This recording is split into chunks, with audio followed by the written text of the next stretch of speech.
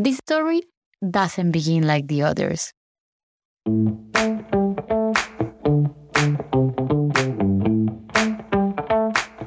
There is no introductory anecdote, no character quotes.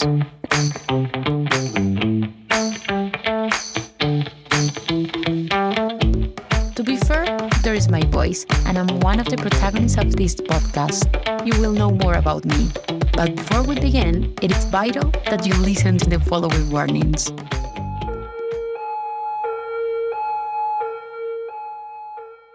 If you're a journalist who has been told all your life that good news is not news, or if it doesn't bleed, it doesn't lead, you are in the right place. Sit down in a comfortable place, have a refreshing drink, and free yourself from prejudices. Because in this chapter, we are going to talk about how good, investigative, and rigorous journalism can be done without focusing only on the tragedies that the world is experiencing. Second warning, as you can hear, English is not my mother tongue. So I hope you enjoy my accent and the pronunciation, because as Sofia Vergara says, do you know how frustrating it is to have to translate everything in my head before I say it? Do you even know how smart I am in Spanish?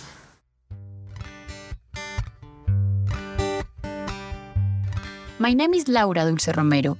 I'm 30 and I've been a journalist for 9 years. I'm from Colombia, one of the most beautiful and biodiverse countries in the world. The music you are listening is known as vallenato, one of the most traditional and festive rhythms.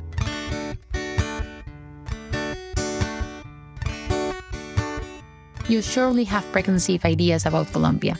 We are well known for our great artists such as Shakira, or our footballers such as Luis Diaz or Falcao Garcia.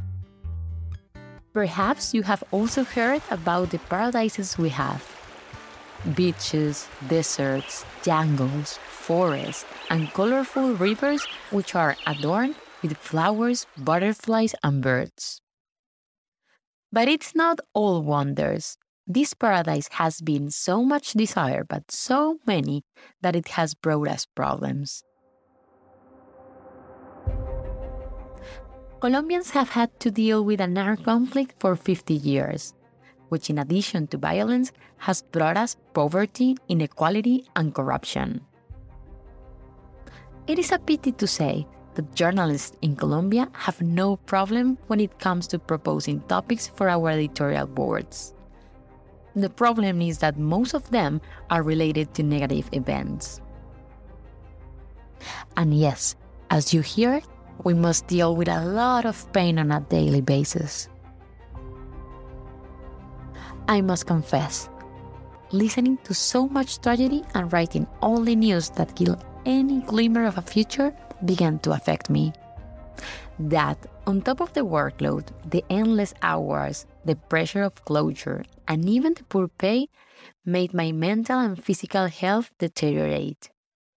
I began to question whether I wanted to be a journalist. I became negative and cynical about discussing the country's problems. I had completely lost hope.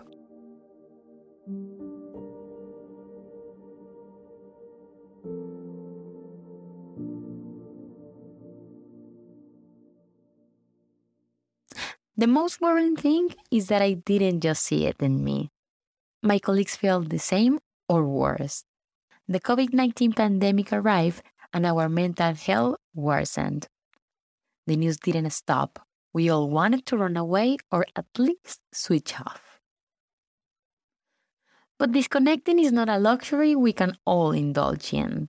So I started looking for a place where I could feel safe.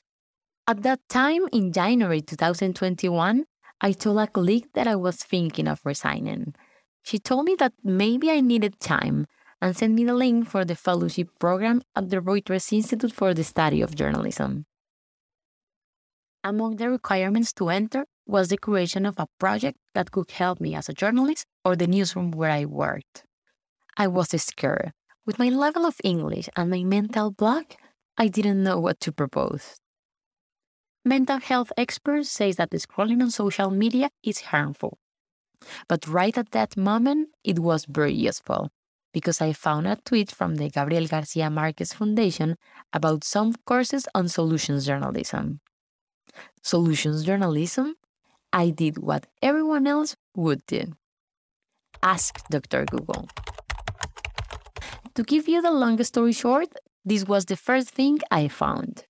Solutions journalism is reporting that looks at efforts to solve major social problems and what we can learn from them. We have to understand how people are trying to solve problems, how they're adapting to new challenges in order to provide the information that the world needs to self-correct. Solutions journalism offers a lens into new possibilities. That was enough to get my attention. I realized that I wanted to continue telling stories, but now from a more purposeful point of view. I knew that I wanted to talk about solutions and answers and not problems. So that's what I proposed, a solutions lab for my newsroom in Bogota. The Reuters Institute liked my proposal, and in January 2022, I was taking a flight to begin a 6-month adventure in Oxford, whose objective was to learn more about journalism and get to know a little more about my idea. So far, everything in Oxford has been amazing.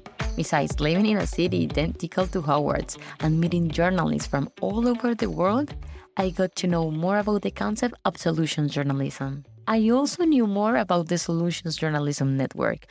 Its mission is to promote this approach so that audiences have access to stories that bring them hope and show them that a more equitable, just, and sustainable world is possible. Remember the first video I found on the internet? Well, the speaker was David Bernstein, one of the creators of the network. He, along with another journalist named Tina Rosenberg, started talking about solutions journalism much earlier, when they created a column in the New York Times called Fixes. So Fixes came first.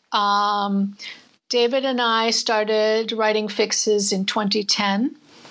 And after about a year of it, David suggested that we spread this around, that we don't keep it to ourselves. And I said, go right ahead. I'm not an NGO person. I'm just a journalist. But if you want to go do that, go do that. And so that's really Solutions Journalism Network started out of Fixes. It started in 2013 formally, and then Fixes continued until for 11 years until October of 2021. This is Tina, and like many of us, she ended up doing what she initially refused to do. She is now part of this nonprofit organization and likes to go to newsrooms around the world to tell the advantage of solutions journalism. With patience and kindness, Tina taught me that solutions journalism is not positive news that seeks to sell a rosy world. But of course, I was still suspicious, and as a good journalist, skeptical. So I searched further on the internet and found that Tina and other promoters of solutions journalism repeated something that caught my attention and that might clear my doubts. They talk about how a good piece of solutions journalism should tell the whole story. What does it mean? To be a great piece of solutions journalism, a story has to do several things. It has to focus on the response to a problem. What is the response here? Second of all, it looks at how the response works. Third, it must offer insight. It has to have important information, not just inspiration. It also must cover the limitations of the response. What's not working about it? And then finally, it needs to look at what is the evidence of results. What do we know about how well it's working, and what do we not know yet? Good intentions are not enough.